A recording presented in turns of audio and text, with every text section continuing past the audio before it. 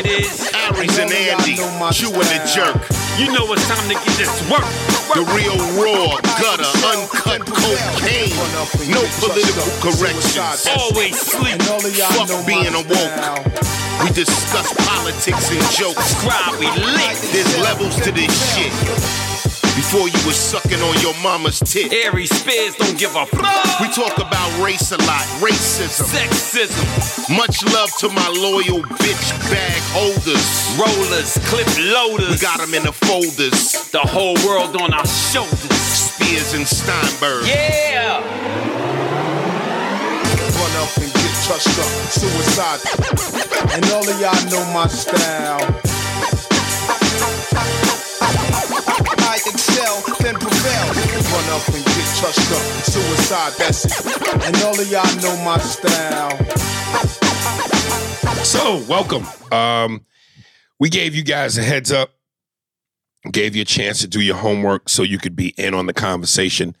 Told you we were going to talk about the movie Till. So, obviously, this conversation is going to be based in race. But I said before we go dark, I wanted to kind of lighten the mood as best we could. So I told Andy there was 2 jokes I wanted to tell him. And these aren't, of course, my jokes. These are just regular street jokes. And I think I told him one of these jokes before. Andy, if this starts to sound familiar to you, tell me and I'll abandon it. Okay. And just tell the other joke that I know I didn't tell you. Okay. Here we go. A hitchhiker is walking down the road and a couple cars passing by. None of them stop to pick him up. And after about 3 or 4 passing cars, his pickup truck comes along the side of the guy and picks him up for the ride. And the guy is sitting in the pickup truck and he notices that there's a monkey sitting on the dashboard. Did I tell you this? I don't think so. There's a monkey sitting on the dashboard. And the hitchhiker asked the driver, yo, what's with the monkey?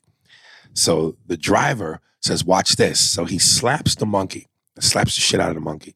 And the monkey flings from the left side of the dashboard to the right side of the dashboard, jumps off the dashboard into the driver's lap, whips out his dick and sucks his dick about 6 or 7 licks.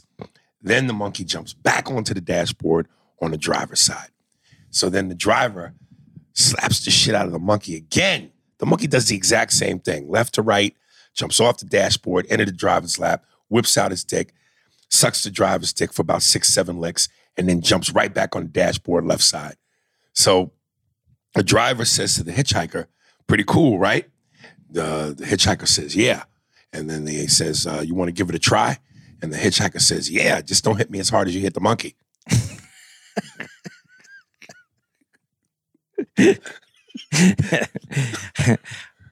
I know it's a street joke, and I probably should have heard it before, but I like it when I don't see it. You know, and I was you didn't see it coming. I was doing some other stuff, so I wasn't really paying. I was paying attention, but I wasn't like detailing it. And yeah, that one got me good. All right, so we're good though with that, right? Yeah. All right, here's the second joke. So there are 4 roosters sitting on the top of a white picket fence, right, side by side by side by side. How many beaks do they have? 4 roosters. Mm-hmm. Sit on a pickup white picket fence. How many beaks? Yeah. 4. 4. How many wings do they have? 8. Right. How many feet do they have? 8. All right. Now there's a white cat at the bottom of the picket fence looking up at the roosters. How many teeth does the cat have? I don't know. Well, apparently you know more about black cock than you do white pussy. That's funny. Okay. So now let's get dark. So Andy and I saw Till yesterday, Saturday. And by the way, we made it a double feature. First, we saw Black Adam, and then we saw Till. We wish we had seen it the other way around. And I know there'll be some people that'll probably want us to discuss Black Adam. I didn't have a lot of notes for Black Adam, so maybe we'll throw that in there somewhere. Not, I don't know, here, but eventually. You know, what's funny is the manager from the Improv, Krista, one of the sweetest human beings alive. And I've always said I could name on one hand all the managers throughout my 30 years of doing stand-up oh, not 30 years, well, 30 years doing stand-up. Of all the clubs I've been to, there's only 5 or 6 who you go, fucking awesome. They get it, they care, they're genuinely good human beings. Just off the top of my head, Casey, my boy Casey, who used to be out of Phoenix, who's down in San Diego. With his own club. Yeah, like I said, the Mazzelli brothers out of Gotham, and Krista falls in that group. And she said, was it a good movie? And I thought to myself, how do you answer that question?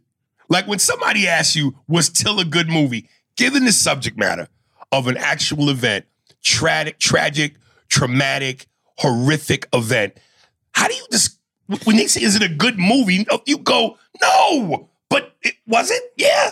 Yeah, well, you also have to understand who Krista is. I don't think she's capable of saying, like, someone could say to you, right. You saw Till? Right. Was it good? That's acceptable. Was it good? Like you would go, oh, he means, was it done well? Did it come across well? You could say, if someone with that voice, that tone go, was it good? Was it good? Right. Like legitimately, was it good? Was it a good movie? Right. Yeah. You could get that from the tonality. Right. But Krista doesn't have that kind of tone in her. Was it good? She doesn't have, oh my God, that sounds deep. I'm gonna be honest with you though. I don't even think she knows that story. She might not. Right. But for someone who may, if I say to you, yo, you saw Till, yo, was it good? Do you say yes? Well, if they're asking me and it's someone, right? If it's not her, because I think I'd probably agree with you that she doesn't know the story. Right. I would say, it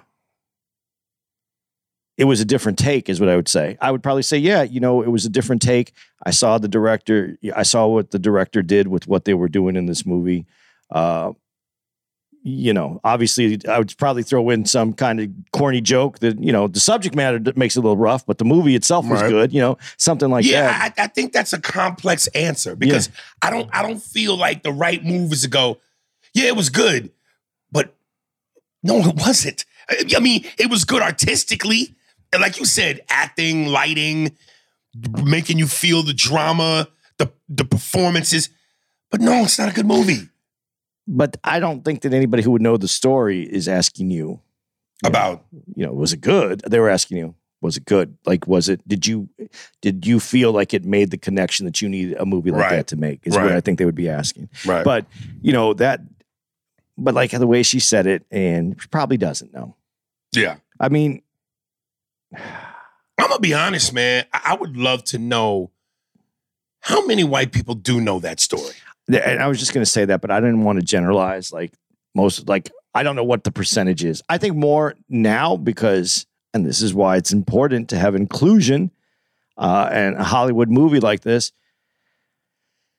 Am I glad it got made? Yes. Have there been many documentaries and movies about it where you could have got all this information before? Yes. Did it need to get made? I think it needed to get made. God, I hate what I'm about to say. Say it.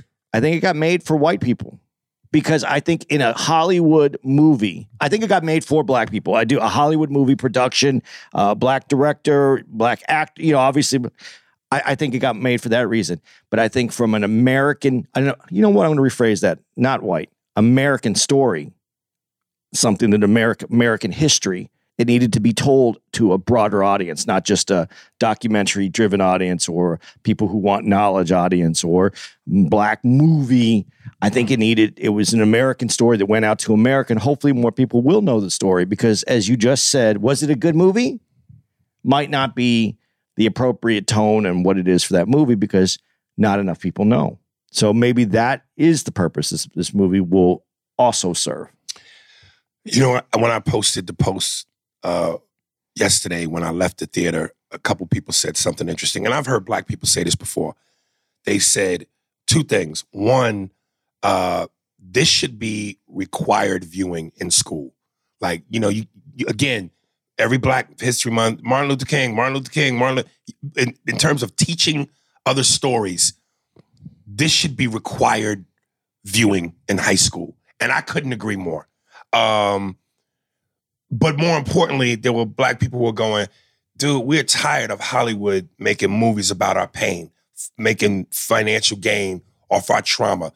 There's so many other stories historically about our people, about being kings and queens and successful stories and inventors and entrepreneurs. Why not tell those stories? Why it's always got to be slave shit or trauma or civil rights or anything when we're getting fucked up?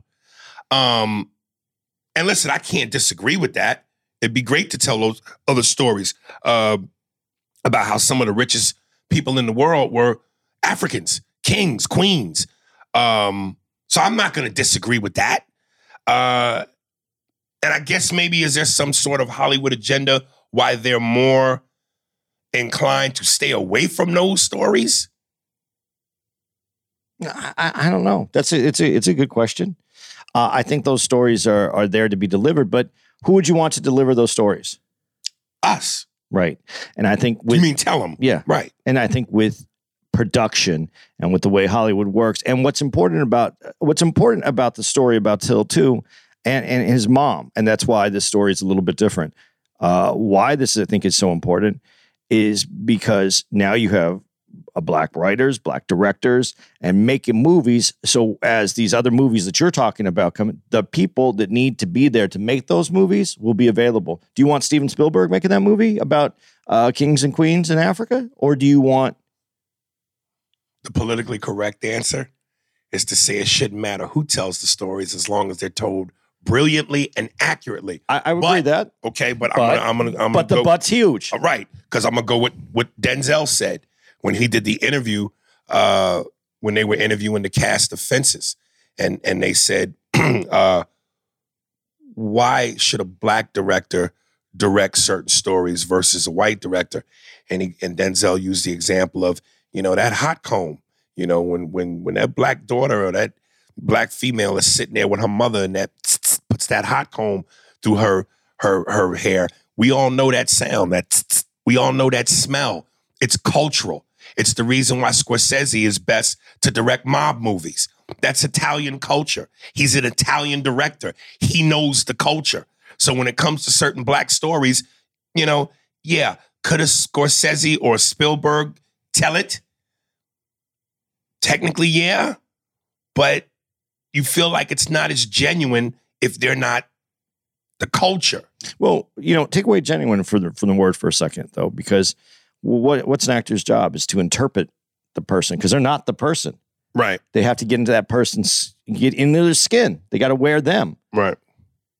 It's hard. And then the director gives the direction to the actor on what they're doing and how they're perceiving that character. So there's a combination of the director and the actor making that character come to life.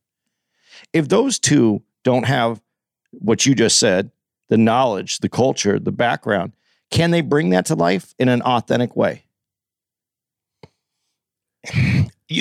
That's a huge but to that, because listen, again, if you're a bad motherfucker when it comes to directing, you're a bad motherfucker. And a bad part of the criteria of being a bad motherfucker is that you have the ability to go in different areas. You got to miss the details, though, man. That's what I'm saying. That's why I'm saying it's a bud. It's a little details. Right. It's the little details. Right. It's not the big picture. Yes, if you're a great director, big picture, you could put something on the screen. It's the little and that details. Matters. It matters. And it also matters when you said that's Italian culture. It's part of Italian culture. Right. All Italians ain't mobsters. Yeah. Right. But yeah, I think you need the details. And I think that's something that this was, I have a different take on this and what this is, and it is what it's about. And so we'll get into it. You said something interesting when we left the theater. When me and Andy walked into the theater, we were literally and when I say literally, I mean the only ones. Just me and him. 2 seats and the rest were empty. And as we're walking to our seat, I go, Andy, I bet you $0.25 not a single white person shows up. And he goes, bet. Let's just say I owe Andy 50 cents. 2 white people showed up, a couple, a man and a woman.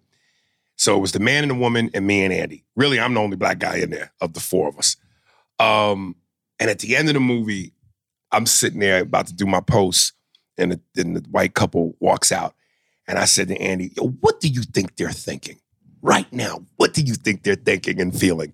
And do you remember what you told me? I said, I think they're thinking the same thing you're thinking, but just with more guilt. And right, because I was like thinking what I'm thinking. I ain't got no guilt or shame. But then you said guilt. Because I'm thinking anger, sadness, and I'm sure they felt as human beings to see that sadness, maybe even anger too. No, I guarantee you, if you paid attention, it's, you know, it's a little different. God, I think it's a little different for us because we know. I'm not saying that I don't know those people, so I can't really speak for them. What I can say is we've done enough. We've talked about this before. We talked about the documentary. We've seen it. We've read about it. We know it. So we kind of know it. So I don't know them. So we come from a little bit more. We know what the story is about. But if someone sees this and they understand the anger comes, and the reason the reason it was able to be picked up at that particular time is because it was about a 14-year-old kid. And that's where I think the anger is allowed. I think even when you talk, especially at that time when segregation was more, racism was, I'm not even going to say more, I'm not even going to use the word more, but rampant. It was more upfront. It was especially in the South. In the open, yeah. In the open. But when it came to a kid, there was a different level when it came to the kid, because that's what you see in the papers, a kid, and they're writing it up as a kid. When the Chicago newspapers picked it up, they're picking it up because it's a kid. You know, they know lynchings are going on, right? But it was a kid, so that's where I think you can grasp the anger and understanding of what that really was. It was a child, and I don't even want to use the word kid. It was a child. Let's use that word because that's what stirs up that that anger. Yeah, it was a child. So there, I think no matter who you are, and to different levels, but yeah, I think we all had anger when it's a child. You just said something that made me think of something that wasn't in my notes. So I'm going to jump ahead a little bit. When you said, you know, for that time and the racism being rampant and there was a behavior, you know, besides the obvious, which is when you see his mutilated body and you see her reaction to it, something that really pissed me off in the movie is when his mother, Mamie Till, takes the stand and she's explaining to the lawyer, the prosecutor, the defense. I don't want to fuck up the lawyers. The one that's on the side of the guys that killed her son. That's the prosecutor, the defense. The defense. The defense. She says to the defense lawyer, you know, I told Emmett how to behave. I told him to say, no, ma'am, and yes, sir. And if a white man gets mad at you, even if it means you have to drop to your knees and, you know, beg and cry for your life. And that, I just went, Jesus fucking Christ. That's between that moment and when the two white guys came to get him out of the house. And the boys, Emmett's, was that his grandfather? I think it was a grandfather or an uncle. I'm not sure. Oh, okay, uncle. I think it's the uncle.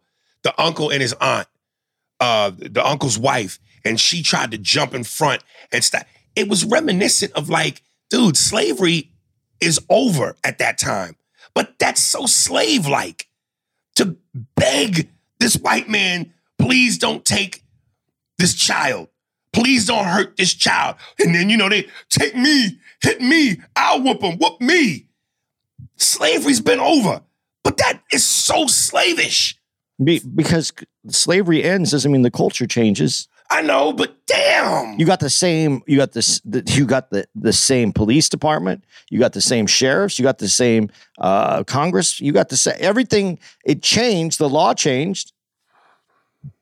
It doesn't change the culture. Like when his mother goes, yeah, if you have to get on your knees, like, who the fuck are you? Okay. Now, and this is me saying it in the year of 2023.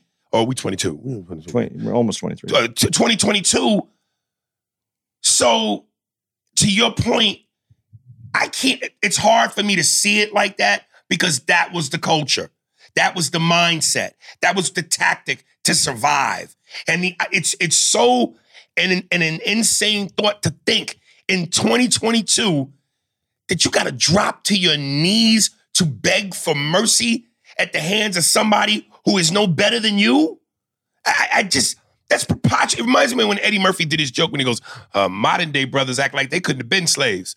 Like, I'm sure the first motherfucker that, when the master said bail that, hey, I'm sure there was a nigga back then that said, suck my dick. Then 100 niggas with whips went, whoosh, and the rest of the slaves like, we'll bail this shit. Just keep the fuck back with them whips.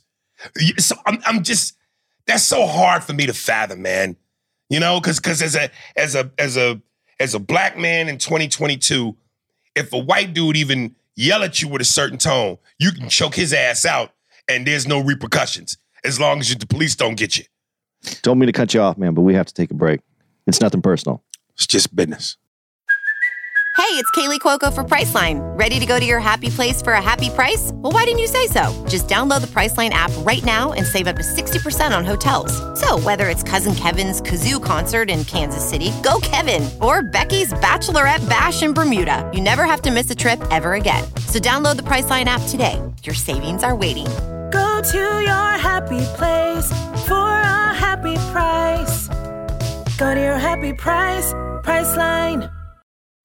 That's coming from your perspective, obviously, as a black man, and watching that movie. And that, I saw a couple different things in there that really, one that heated me up about the prosecutor saying that, because the prosecutor quotes what he believes that she said. So he said, you said this to Emmett before he left, right? The reason he's saying that, and this is where I got really mad when I heard it, and I didn't really hear it until this time. He's saying that it doesn't make a difference what these guys did to Emmett. You told him not to be any other way but this way. And as soon as he stepped over that line, it's his fault. That's what he was saying. Basically, that's what he's trying to get across. Because if his mom told him this, and she knows how this is, and she lives in Chicago, and he came down here, he knew better. So everything that happened after he knew better is his fault. And I'm going to be honest. You're going to tell me if this is a white thing or if I'm racist, but I'm going to tell you my honest thought. When it's a white thing and you're racist. Okay. I am in no way blaming Emmett Till for anything that happened, but I was mad at Emmett. When I know where you're going. Because I know I'm what a you parent. Mean. Right. I'm a parent. Right. And when I saw that, and my love for my children, and that's what I love about this movie, the love that she has for Em comes through. And so, she's basically the whole time he's gone, she's in a panic mode the whole time. Bubble guts. So, listen, not his fault at all. Not trying to project any fault onto him. But I was mad at him because as a parent, I'm like, your job is to get back home. Just do what you need. I've already explained to you. I'm going out of my way to do. When I found out my kid smoked pot, this is kind of how I felt. I told him, I said, I don't care if I know your friends are going to do it. Everybody's going to, I have some rules. Drinking, I don't care if you get drunk, if you go out and you get fucked up, call me. I'm going to come get you because you need to get back home. I don't want you to go to jail. I don't want you to get in an accident. I don't want you to hurt anybody else. Call me. If you're smoking weed, I stay at those people's house. Call me and let me know what's happened. I don't want you driving. Those were some stupid rules that I tried to give my son. And then I found out he was smoking pot and he was still doing shit. I was kind of pissed at him. I just want my son to get home. And that's, I bonded with her in that moment. And that's what I was mad at. So you can take that for whatever you want. I'm a double down on what you said. And here's my statement and my question. Again, like you said, I'm going to preface it with, it ain't his fault. It ain't her fault. But I'm mad at the mother. For that. Why did you let him go? If you have to tell your son, yo, this is how you need to act when you're down there, you're putting the responsibility on a child to listen and remember. On a child. And the one thing children don't do is listen and remember. And above all else, we're talking about the South. We're talking about Mississippi. We're talking about 1955, where they hang niggas. Why would you send your child alone? And why stay your motherfucking ass in Chicago, nigga. Because the grandmother wanted him to go. It's get your family, be part of who you are, know who you are, know where you came from. I get why, but I agree with you at the same time. But we're agreeing on something that's hindsight. You know, if you knew, obviously you're not going to let him go down there. But you also know that he could have gone down there, met his family, saw where he came from, understood it, and came back home. And that's the way it should have been, though.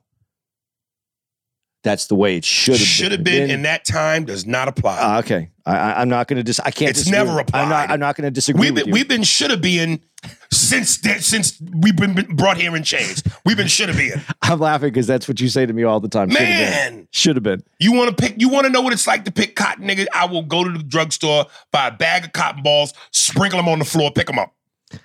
You don't need to go to Mississippi, put nigga. some glass or some thorns in there too, so that you want to know what it is. Okay. You know, I asked you, and I asked you this, and you said something that I absolutely felt. You said that, because I said, what'd you think? Did it move you? And you said it moved you, but not like the Hulu version. And I agree but my part of why I'm saying that is because the element of surprise was gone. The Hulu version, it felt like we saw the same thing in this, slightly little different things, but we know what the story is. We know what the pain is. We know the trauma. So because I had seen that, the impact on this wasn't as strong as I thought it was going to be. I thought because this was a major film and they're giving it to you all at once in 2 hours versus television, which won't be as risque and it's spread out. I thought this was going to be like a meteor that ended the dinosaurs, and it didn't feel like that. This is a different story, though, and that's what it's a beautiful story. I don't think it's. I don't want to use the word powerful.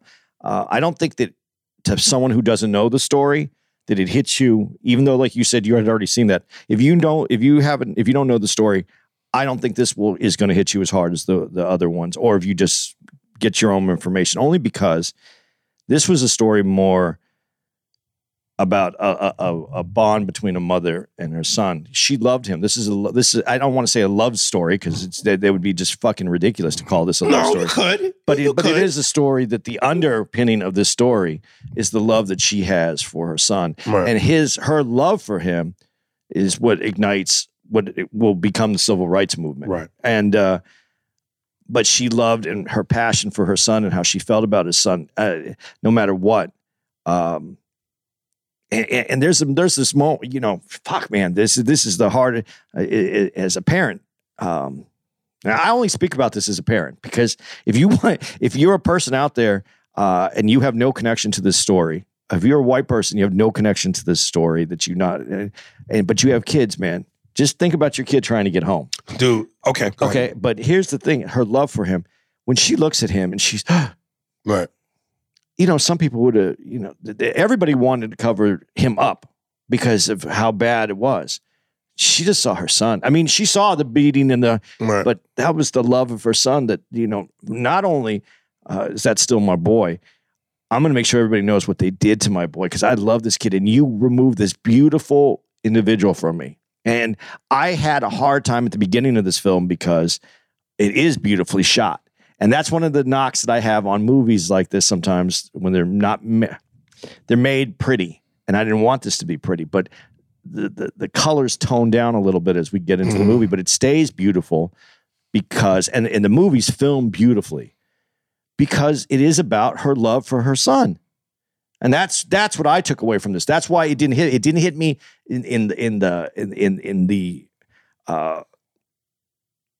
in the racial component is hard because I took away the love for the son part of this plot of the storyline of this movie. That's why it hit me different. Right. Hold on,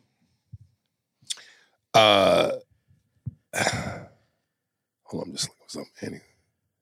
You know, something that I thought about, and you know, if you guys, when you write in about this, just if you can remember, just tell me if I was overthinking or if I made the right decision. But something that I thought would have been really funny visually for the podcast. Of course, for the audio portion, you wouldn't know. But visually, for YouTube, I thought to myself, what if I could have my award-winning makeup artist from Mad TV have Andy prosthetically made up to look like Martin did in the famous Martin episode when he fought Thomas Hearns and his shit was all lumped up and swollen, meaning we saw this movie and I beat the shit out of Andy. And we don't ever address it. We just see Andy looking deformed, talking about the podcast, all fucked up and jacked up. And I thought that would be hilarious. But then I took a beat and went, people might interpret that wrong. Yeah. And if they see that, they're going to go, is he doing that to try to be Emmett and to see a white guy mocking Emmett? So I went, that's one of those good idea, bad ideas. Because again, if to assume that the audience, and I say people are idiots, to assume, why would we do that? Why would there would be no way I would mock something like that. The whole point of my joke would have been, as a black man, I saw this, I was so angry, I beat the shit out of my co-host and friend. But I'm going, you're assuming people will understand that that's what the joke is. But they may go, y'all saw Till and now you got this nigga looking fucked up like that? So I was like, yeah. We could have addressed it at the beginning, but still people who tuned in and didn't hear the beginning would have thought, yeah. And I'm sure there's some who probably still would have thought it was in poor taste. Yeah. So, but I got to say this, man. And I know I be joking and I give the South shit. And you know, listen, again, let me say, I got love for the South, man. I respect y'all. But when Emmett gets out the car, and you hear the dude, when they get to the store, the Brian grocery store, you hear a nigga in the background yell, who that is right there? Who that is right there? And this is where I go to how much that CD was? What he is? And, you know, listen, man, let me say, and this is very important, I know that there are smart people in the South. I know there are. Just like I know there's some ignorant ass niggas up north. Ignorance and brilliance comes from all regions and all directions. But the stereotype has always been Southerners are slow. They're not as mentally quick. Even in that famous video I told y'all that I love, that I said to go see by my man, the dude who did the Lean on Me, Memphis version, T-Money. He says in one of the lines, as Morgan Freeman, people down here think we slow. So it's not something I'm making up. That's the stereotype.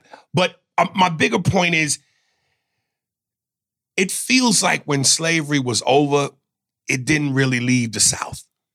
Because let's be honest, the education system is not as strong, I think, in the South as it is up north. Otherwise, how could you know that that's grammatically wrong?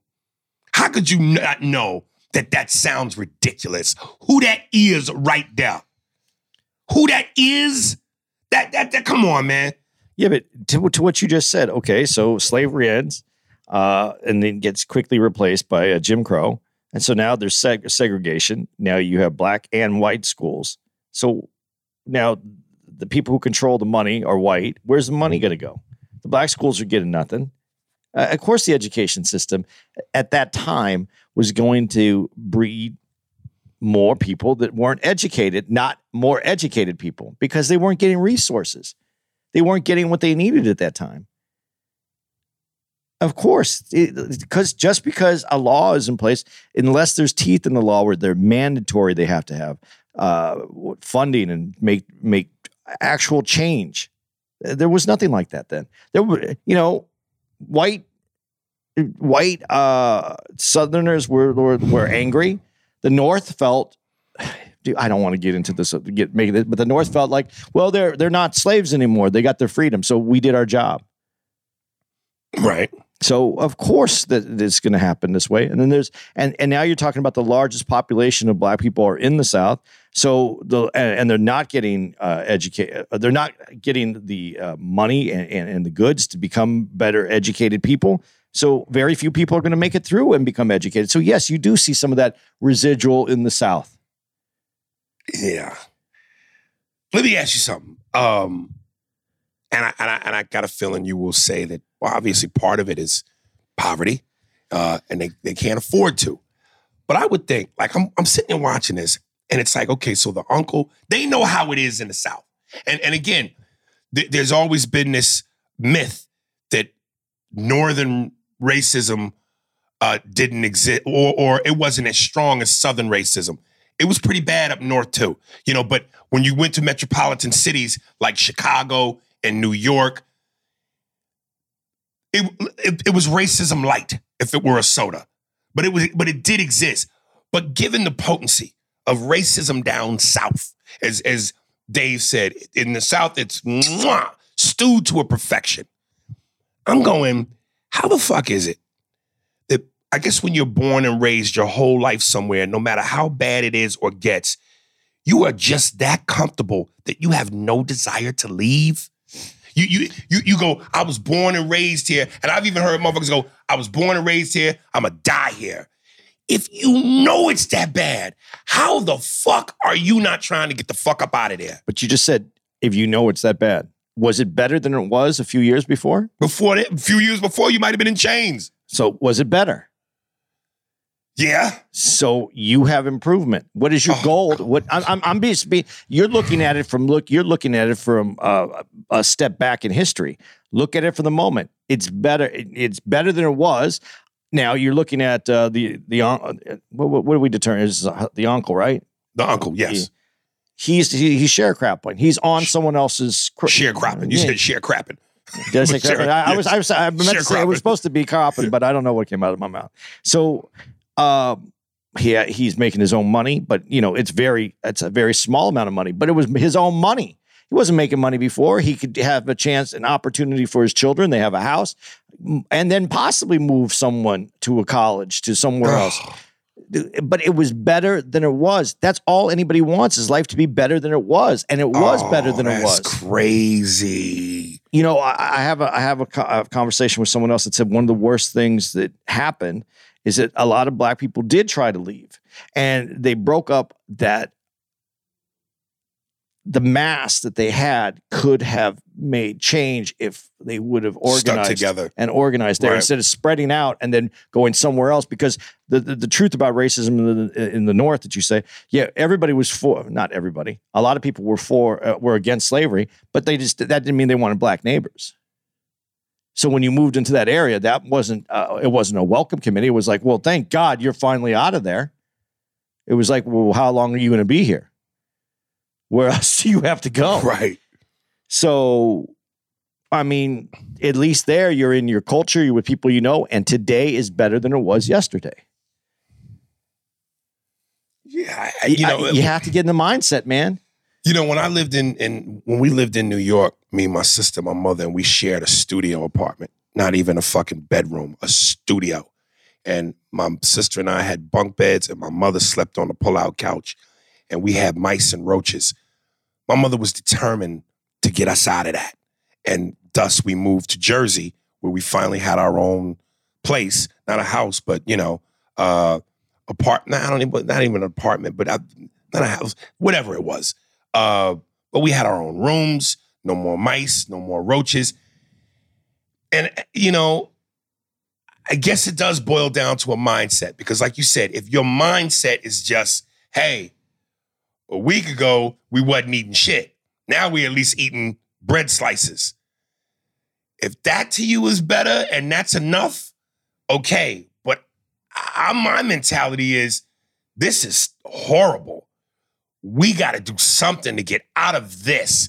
And just taking one step forward, if that's enough for you to be, that's better and that's enough, I don't know. To me, it speaks to and I don't mean to be disrespectful, a weak mentality. We do it every day. You do it. We all do it. We get up in the morning. Is today better than yesterday? Yes. Well, look out tomorrow. Hope it's even better.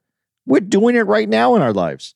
There's people go to people. The idea of a job is 40 hours a week, and people go to 40 hours a week, and they're saving their little bit of money, and then they get a little medical bill, and something happens. That money goes away. They're hoping for a better day the next day. Every week, we're still doing. That's still the structure right now. And the rich call that a rat race. And that's being stuck in a mindset and a rat race to where you just live, wake up, go to work, pay your bills, eat, sleep, repeat, and eventually die. But the eventually die is going to happen on any of those schedules. Okay, but then do it in a goddamn mansion. But we talked about this the other week. That's why I said I envy people that have that job. Like I said construction worker completely. And I do, because I remember those guys having a good life, making X amount of dollars, having some hobbies, having a boat, going out, being with their kids every week. And yeah, they do the whole thing, but they enjoyed their life. I think when you try to it's that next rung where you're trying to make more money and you're working more hours and you're not enjoying your life, but you got a little bit more money, you got a little bit more stuff. So you get a 5-day a week vacation. So who gives a fuck about a week vacation? If you're living a good life that you're enjoying, you don't need what do you need 5 days off from? So yeah, our mindset is still in that though. All of our not all of ours, but I mean, a majority of this whole world is still set up that way. Yeah, I can't judge from my little time in Europe, but what I do understand about a lot of the European ideas and a lot of European cultures, this is what you do. This is your job. This is how you work, and it's how you enjoy your life around that. But your work isn't your life. A lot of times here, our work becomes our life, and they enjoy their life. Told me to cut you off, man, but we have to take a break. It's nothing personal. It's just business. Going back to when you said as a parent, when you have kids, how it affects you. You know, I remember when my mother and father used to give me whoopings. Dude, I was terrified. But I always knew at the end of the day, no matter how much my mother may have threatened she was going to kill me, I knew she wasn't going to kill me. But nonetheless, the idea of wait till your father get home, that feeling in your gut, there would be times when I would fuck up. And like, let's say my mother took me from school. The entire drive from school to the house might not have been 15 minutes, but I was hoping we got into a car accident. I was hoping something happened to derail this ass whooping that's fitting to come. Can you imagine? And I just thought to myself, and these are my parents who I know. And then you have in your mind, they feed me, they clothe me, they hug me, they tell me they love me. We have fun. So there's a balance in my head of, yeah, I'm about to get my ass whooped. Yeah, my stomach's in knots. Yeah, I'm scared. There's a couple times my mother would whoop my ass. I'd piss myself. But again, I know that's mom's. I'm going, the terror, you heard it, him in the barn getting beat and tortured, and you heard the screams. And I'm just going, again, I would imagine as an adult, if you were facing a situation where you're going, holy shit, I think I'm about to die, there's going to be terror. But to a child, man, that's why, again, when we did the pastor, the Amen episode, that's why I got emotional and teared up with the pastor. Because I'm just going, the fucking sheer horror that boy must have felt when he couldn't piece together, am I going to get out of this alive? And as the pain got excruciating, I just, Jesus, man. And it made me think in terms of that moment in the movie. And I remember in the Hulu version, like we all knew they was going to show him disfigured. That famous photo where he's bloated. Yeah. We all knew that was coming in Hulu and this movie. There's no way they're not going to show that. But in the Hulu version, they cut to a little bit of violence in the barn. Here they didn't. My question is, do you need to see a little bit of that to really get the potency of it? Or with the fact that you just heard him screaming, and I don't know if suggestive is the right word, because it ain't suggestive. We know what happened. But is it to see it or not to see it and hear it? You think it should have been shown a little bit? I honestly think if you showed a little bit, I think by not showing it, you gave those guys a little bit of a break. Because when you just hear it, you hear his pain. You don't see the joy that these guys are getting out of it. Right. I mean, this is such a horrific story. And I wish when I say story, it doesn't sound right because it's a truthful story. It's just such a horrific, truthful story. Right. And we weren't there. We don't know how it all went down, but we do know that he was beaten to death and then shot. Right. We know that. And then everything else you have to surmise. So yes, you can put it together in your mind, the beating, right, but you can't. I felt like that's another thing about the Hulu version. They conveyed the joy that these other people were getting out of it to teach him this lesson, this I almost used the word right now because I was trying to put it into Lesson? the N-word, because I was trying to put it in. No, because I was trying to put it into the context Right. of what these guys were like, Right. what they were, who they are, and what they were. This Dude, when they came to get him from the uncle, they said, "Where the nigga boy?" I just went, God damn. Like, there's no, when you hear that, where's the nigga boy? And he's 14 and you're referring to this 14-year-old child as nigga boy. You go, there's just no happy ending here. It can't be. you know the Eddie Murphy, about going to Texas, coming out with his leather, Yeah. black man can have bags, Can't have a suitcase. Yeah. Okay. I was in Texas in 75, I think 75, 76, Right. this summer. Dude, that's how they spoke, man. That's how they spoke on the street. Dude, I told you when I was in Beaumont and I performed, and the bartender at the fucking comedy club said to me, "Man, you one of the funniest niggas I've ever seen." He's working there and he's telling the headliner, "You're one of the funniest niggas." Because there's no... And there's no repercussions. Not only is there no repercussions, but there is no acknowledgement that there's something wrong with that. That is culturally the way that it was there. I'm talking about it getting, dude, I'm going to use the word because I can't say this any other way than to say this. Drum roll. So here you guys go for all the people who are wondering, but this is not for me. This is just the way that it was, man. I was introduced to people in Texas, and they would come over and they were with their black friend, white dudes with their black friend, and would walk up to me, put their arm around their black friend, hug him in, and goes, "Andy, this is so-and-so." But he said, this is my nigga so-and-so. Right. Just like that. And with the ER. Yeah.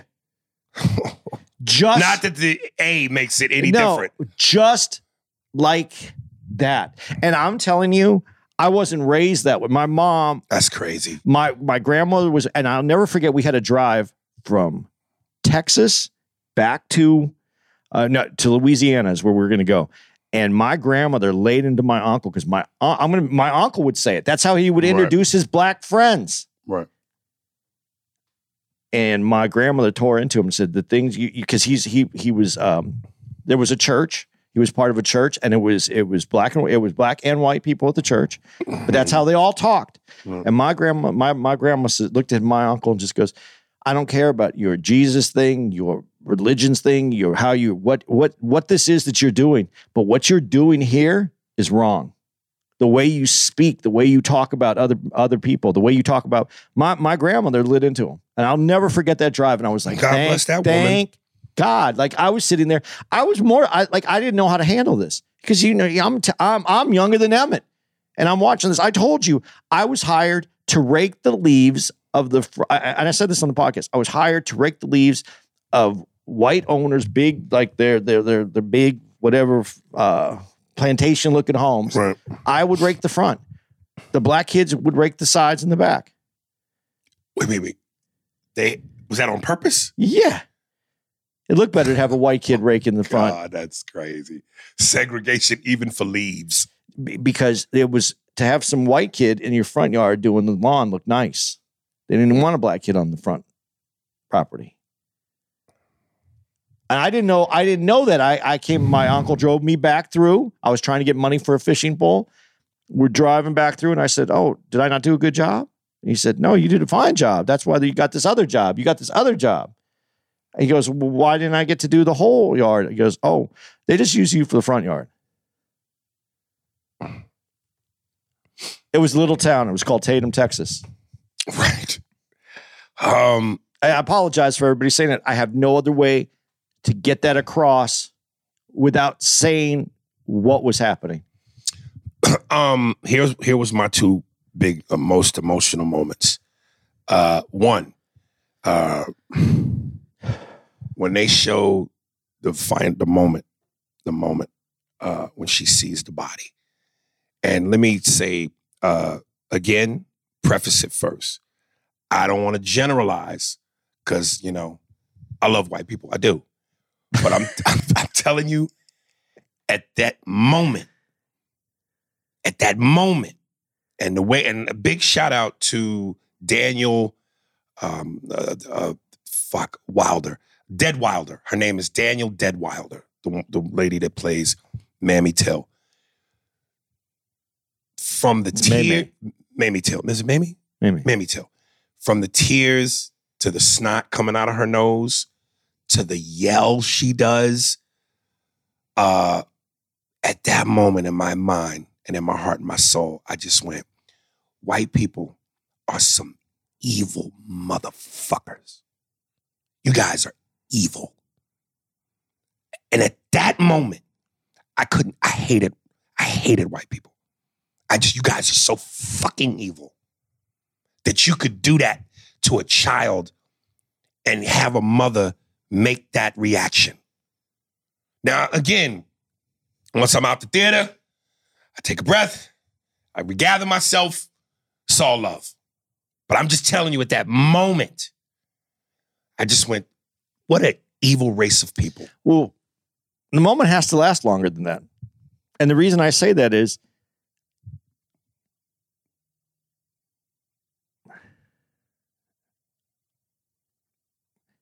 we can say that those guys that killed Emmett, they're white guys. They wanted to stick to a system of nothing but racism and power and empower people. And you would be wrong to be mad at white people for that, for them doing and torturing and shooting and dumping Emmett into the water. You'd be wrong to be mad at white people for that. But when it goes to court, it's not a few guys who were mad and embarrassed and horrible and mean and disgusting and crude and racist and just not human. That was a town. That was 12 men on the jury. You watched them walk in. That was one of the best parts of that movie. When you speaking as a white person, when you see those white guys walk in to take their seats, you know that's on you. As a white person, you know there's 12 of them. You know that's on you. What do you mean when you say on you? As a white person, that's on you. It wasn't these two guys. You could put it on these two guys. But you're saying it was the 12, all of them. It was the 12. It was the sheriff. It was everybody. It was so why wouldn't you be mad at white people? Because it wasn't those two that did it. The town, the white jury, the judge, they let him go. They let him kill Emmett. They let the murderers go. So yeah, that's on white people. You got to take that hit. That was your representative. There was 12 people. Right. Now, they live now, and let's take this one more step. They live in that community, so they have to live with whatever decision they make, whether they think they did it or not, whether they like those guys or not. But they live in that community, and you could say, well, that's wrong for not standing up for them. Now let's go back to the uncle. He had the shotgun. Mm-hmm. She says, "You had the gun there." God, that's one of my notes. You didn't stand up for him. You didn't try to stop them. Okay. So he made the decision because of him where he lived that he let that go, let that happen as well. So the community. But contextually, you have to layer it the way he said it because it was important. Yeah, it is. Go ahead. Because he was like, if I hadn't made the decision to let them take Emmett, my whole family would have been killed. We live in this place. There's Klan here. There's the sheriff. I killed 2 white men, 1,000 niggas die. So it was almost as he was saying, Emmett had to be the sacrifice to keep the rest of us alive. Now, I know to a parent, that don't mean shit. Right. So my question, and again, to the people listening to this, I'd love for you to comment. If that were you, and you were the uncle, and you had a gun, and again, I I already know there are going to be black people that go, man, fuck that. Like Eddie said, modern day soul brothers act like they couldn't have been slaves. So in 2023, your attitude is going to be, man, fuck that shit. But that's because you're in 2023. Would you have still kept that same energy in 1955? Would you have picked that shotgun up and said, no, you're not taking my nephew. We all got to die. Or you gonna die. Or I'm gonna kill you and we're gonna drive the fuck up out of here and get out of Mississippi tonight. What decision would you have made? Okay, now taking what you just said and what I said, and I already put it on those 12 jurors, and I already said, white people, we have to take responsibility. Those are ours. Those 12 were ours. Right. But contextually, they're in the same situation. They could have been wanting to stand up, but they still have to deal with the Klan. Just let's make sure we make this clear, because this is 1955. The Klan, white Klan, was it didn't make a difference if you were white. If you went against the Klan and you stood up for a black person, they looked at you the same way. They were going to do what they needed to do to you as well. So, are they making that decision based on the fact that they lived there? They built up this life. This is what they have. They have their kids at home, their wife, their family. This is where they live. Do you let it go? I'm holding them responsible. I'm not denying it. I'm just saying, when we look at these things, how can you not? You got to take in consideration how much there is in here. Now, they had the opportunity. If you're white, maybe you don't need to be living there when they see this happen. Maybe you need to make a stand and say, no, I'm not going with this. I'm going to have a mistrial. He's going to be, I think he's guilty. And then you have to move. Now you have to pick up your wife, your kids, your life, if you want to stand on a moral ground. But how many people in 1955 were willing to do that for a black dude, for a black child that they don't know? I'm not frozen with fear. I'm not condoning anything. I'm asking you as listeners, when you take these things apart and you break them apart, man, you have to put everybody's thoughts into your head. I would like to say that I would do better. I don't know. I'm not there, and I did not deal with that. Right. I would like to say I would do better, but would I? Right. I don't. I mean, I want to say I do better. This is why I say people give Hitler too much credit. People, they're always like, well, Hitler's an easy one because they put the mustache on, and the famous joke about Patrice. Yeah. Nah, man, he didn't do it. Hitler wasn't out there with the gun just going, I don't like this Jew, I don't like this Jew, I don't like. Right. He was telling people what to do, and they did it because this is it, man. I don't know what makes people do what they do. I would like to say I would do better. I'd like to say that I knew the difference, but I'd have to put myself as a family guy. I have a few kids. I have my house. Everything's tied up into where I live. And now I'm going to go against the Klan? I don't know, man. Speaking of Patrice, his famous quote, one day I was listening to Opie and Anthony, and they were, of course, in one of their heated race debates. And in terms of when the mother sees the body, and I go, white people, some evil motherfuckers. When Patrice said to Anthony, as they were going back and forth, he said, listen, man, black people should be flying airplanes into white people like 9/11 every other day, based on the shit y'all have done. But we're not that race. But to me, I just thought, wow, what a powerful way to put that. We should be flying planes into y'all every day. Because let me spread my emotion now, as I said, because at that moment, that's what I felt. I'm going to spread it to black people now. When she gets the call that the white men took Emmett, and they cut to May and Whoopi Goldberg, who plays her mother, the grandmother, and a couple of other family members, and they're all sitting around the table holding hands, praying. And when I go, white people, some evil motherfuckers, because again, I'm in that moment. I was in another moment with that scene and that moment. But unlike the white people are some evil motherfuckers, I don't, like I said, separate me from that moment. I don't believe all white people are evil. However, you guys have heard my stance on God and religion. So I'm a little bit more stuck to that than I am all white people are evil motherfuckers. But I just looked at that moment, and immediately in my head, I went, black people are some stupid motherfuckers. You get the call, some white men grabbed Emmett, 1955, Deep South. and y'all are praying. And what's the fucking outcome? What are you praying for? What was the outcome? The most heinous fucking outcome. Flash forward to the end of the movie, and they put up the quotes and the sayings and the facts. It said 67 years after Emmett's death, the lynching act was put into effect. Black people, God, he may not come when you call, but he's always on time. It took 67 years after that boy was heinously murdered. That's on time, niggas. Black people, that's on time. Make that make sense. That's why I'm going again.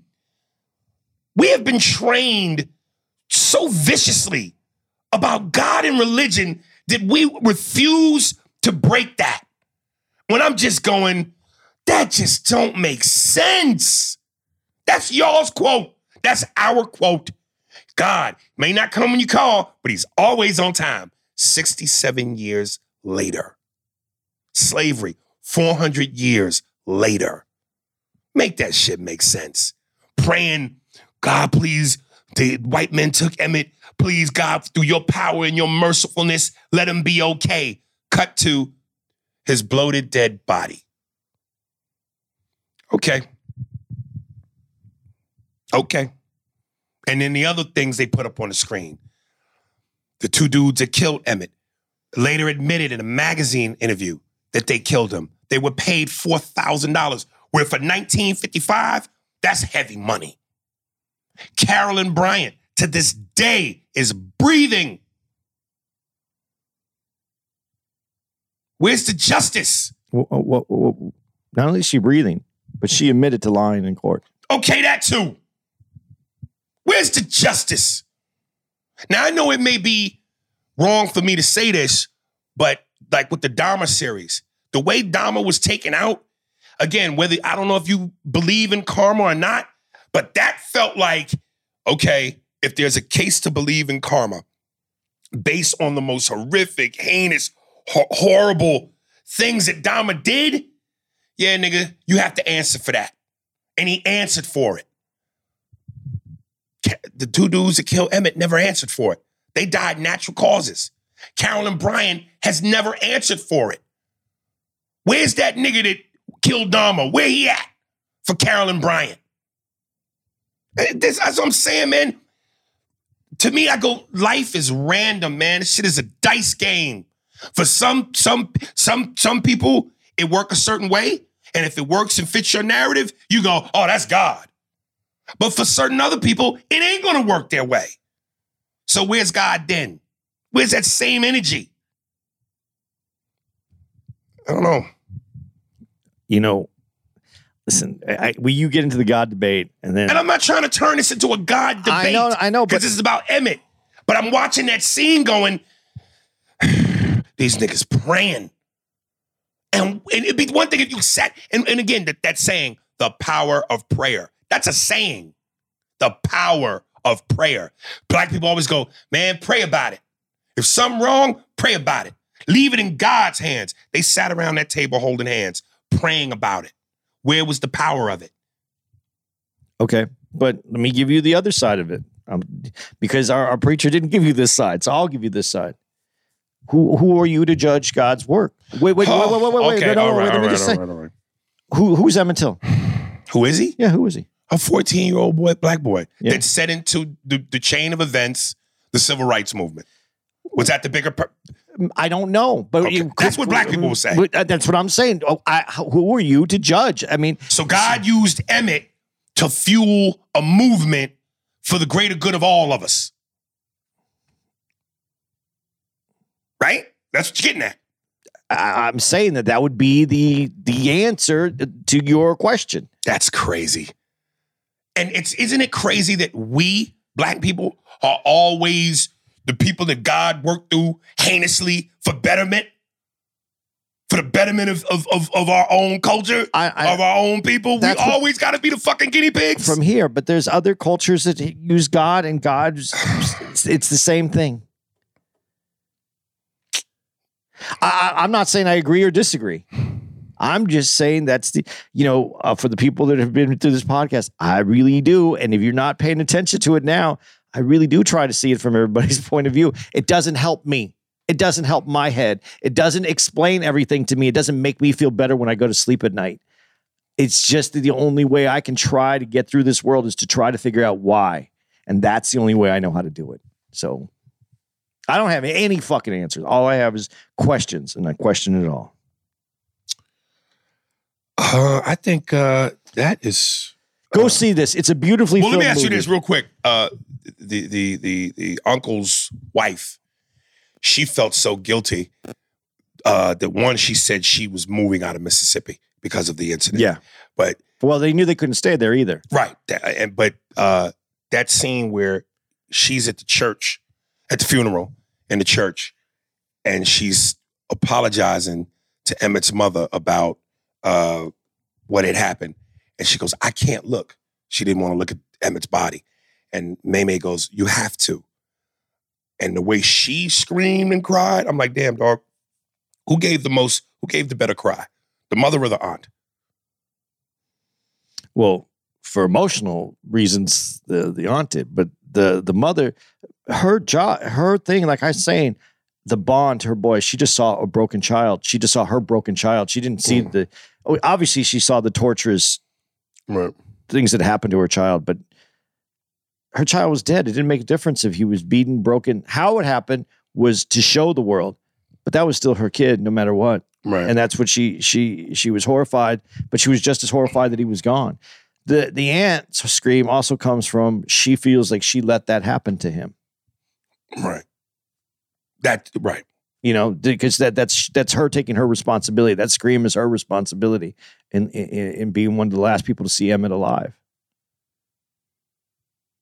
Yeah, y'all. And again, to all the black people that went, I don't want to see this because of Hollywood, and, our pain, and I don't want to see another victim story. Don't look at it like that, because one, you are supporting the black actors and actresses who are in this, and then two, I agree. We should be telling other stories that glorify us and that put us in the true beautiful. Besides sports, right, the true beautiful light that we know we exist in.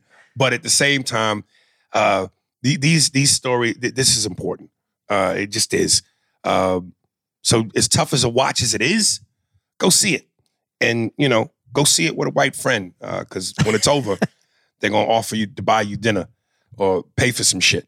Yeah, and to the white people who, big shout out to those two white people that were in the theater, because I always applaud. Like I said, when me and Andy went to Memphis and we went to was it the Civil Rights? Yeah, the Civil Rights Museum, and seeing those white women in there and white people in there, and those, the exchange I had with the white woman where we hugged, and just to know that you give a shit. And I always say that, to know that you give a shit and you're interested, that it's great. It's a great thing, man. We did watch this in Florida, and those two white people were older, and I did want to walk up to them and go, whose side were you on?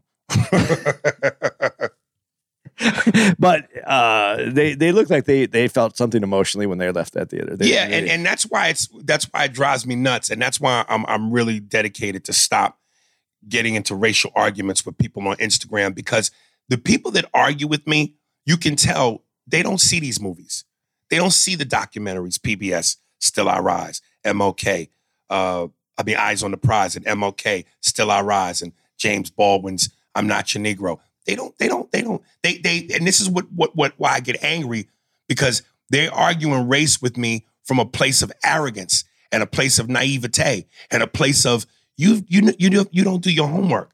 You just think you know what you know, and you want to use phrases like, oh man, you trying to be divisive and blah, blah, blah. And you don't care.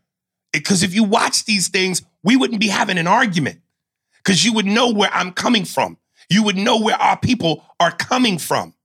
But there are white people who don't take the time, don't give a shit, and then want to argue with niggas about race. But you haven't done any homework. So to the white people that do the homework, love y'all, man. Is there dates? Or Oh yeah, dates. yeah, we about to. I was about to. I'm in a I'm in a different place right now. Guys, you're listening to this, and we're off this weekend. We're not anywhere. Yeah, and then after that, Memphis. The Who that is right there? The 10th through the 13th, we're going to be at Chuckles in Memphis. We're also going to get some. We're also going to educate ourselves on some Stax records. What's happened in history at Stax, not just Sun Records. Nigga, hold up real quick. I'm going through my email to pick out the music, and I see I got an email from the doctor. So that's what kills me. Like, this nigga want to talk shit, but you still are eating in the restaurant. That's what I'm saying, nigga. You come to Sal's Pizzeria, no fucking music, turn your box down, and Italian Americans only. You don't talk shit, still coming to the establishment. Go ahead. Then the 18th to the 20th of November, we're going to be at the Tampa Improv. Then Aries will be at Helium, Indianapolis, the weekend of Thanksgiving, the 25th to the 27th. I will be at Tempe Improv with Adam Ferreira. You might know him from, I always forget the name of it. What's that car show that he did? Who? Adam Ferreira, that car show that he did. I don't know. Now, I know you mentioned it one time, but I feel like an asshole because I can't remember the name of it. So yeah, he does this. He did. It was a series on History Channel. It was the auto show with the three guys. God, I'm an asshole. It slips my mind, man. I can't remember the name of it. There was a European version of it too, but I'll be out there with Adam. Adam's a very funny, nice guy. We'll be at the Tempe Improv the 25th through the 27th. Going to go have Thanksgiving with my boys, and then Ontario Improv. We're going to be there December 1st through the 4th. Very excited about being back out there. I'm going to leave it right there. All right. I am Dose Music. Oh, shit. Wait. Yeah, I skipped over. I forgot. I skipped over Magoobies. Yes, for Baltimore. Yeah. New Year's Eve, Magoobies in Baltimore. Yeah, we got to remember to keep doing that because that's a New Year's Eve show I forgot about. Yeah. I've never done a New Year's Eve show with you. Yeah, we did. I thought we did one. Yeah, we did. We did last year. We did Doral. We were at the Improv in Miami. You're right. That was just last year. And I think I had COVID then. No, don't know for sure, but I felt horrible. I think I had COVID, but thank God I had boosted up. Yeah. All right. I am Dose. Title track. It's called Bingo Bongo. Album and nothing else. Instagram handle IAMDOSE _. Spotify IAMDO $E. Spotify handle IAMDO $E. Bandcamp. And the song is called Bingo Bongo. I've never heard the song. I don't listen to any of it until I listen to the podcast once it's edited and put out. And I don't have, like I said, I don't ever judge the music, but something tells me this song is called Bingo Bongo. This can't be for the streets, but I could be wrong. Fucking Bingo Bongo. All right, y'all. We out here. Top Gear, Adam Show, Top Gear.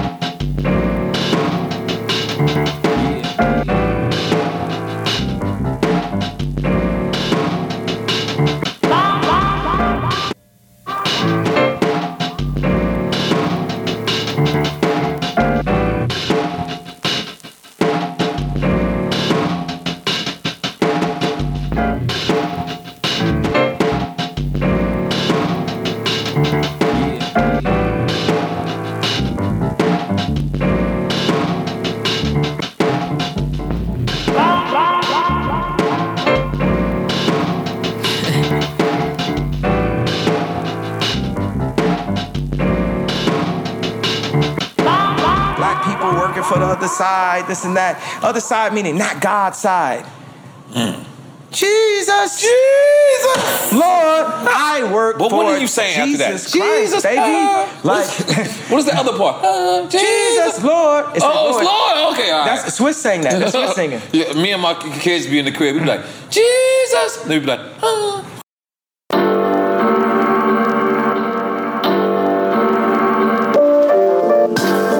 Thanks for listening to the Spears and Steinberg podcast. If you'd like to know who's responsible for this shit, well, it was hosted by Ari Spears and Andy Steinberg, produced by Steve Merrick and Anthony Holmes, executive producer Big Papa Robert Kelly and Matt Kleinschmidt for the Laugh Button podcast. For more information on where to find us on the internet, visit www.spearsbergpod.com. You don't like to do it face to face? No, I don't like it that way. I don't like to see the face. You mean it? Nope. That's crazy. Look! You can get a doggy style, you can get a ling on your side. Those are your only choices. This is my house and I get to say. Got it?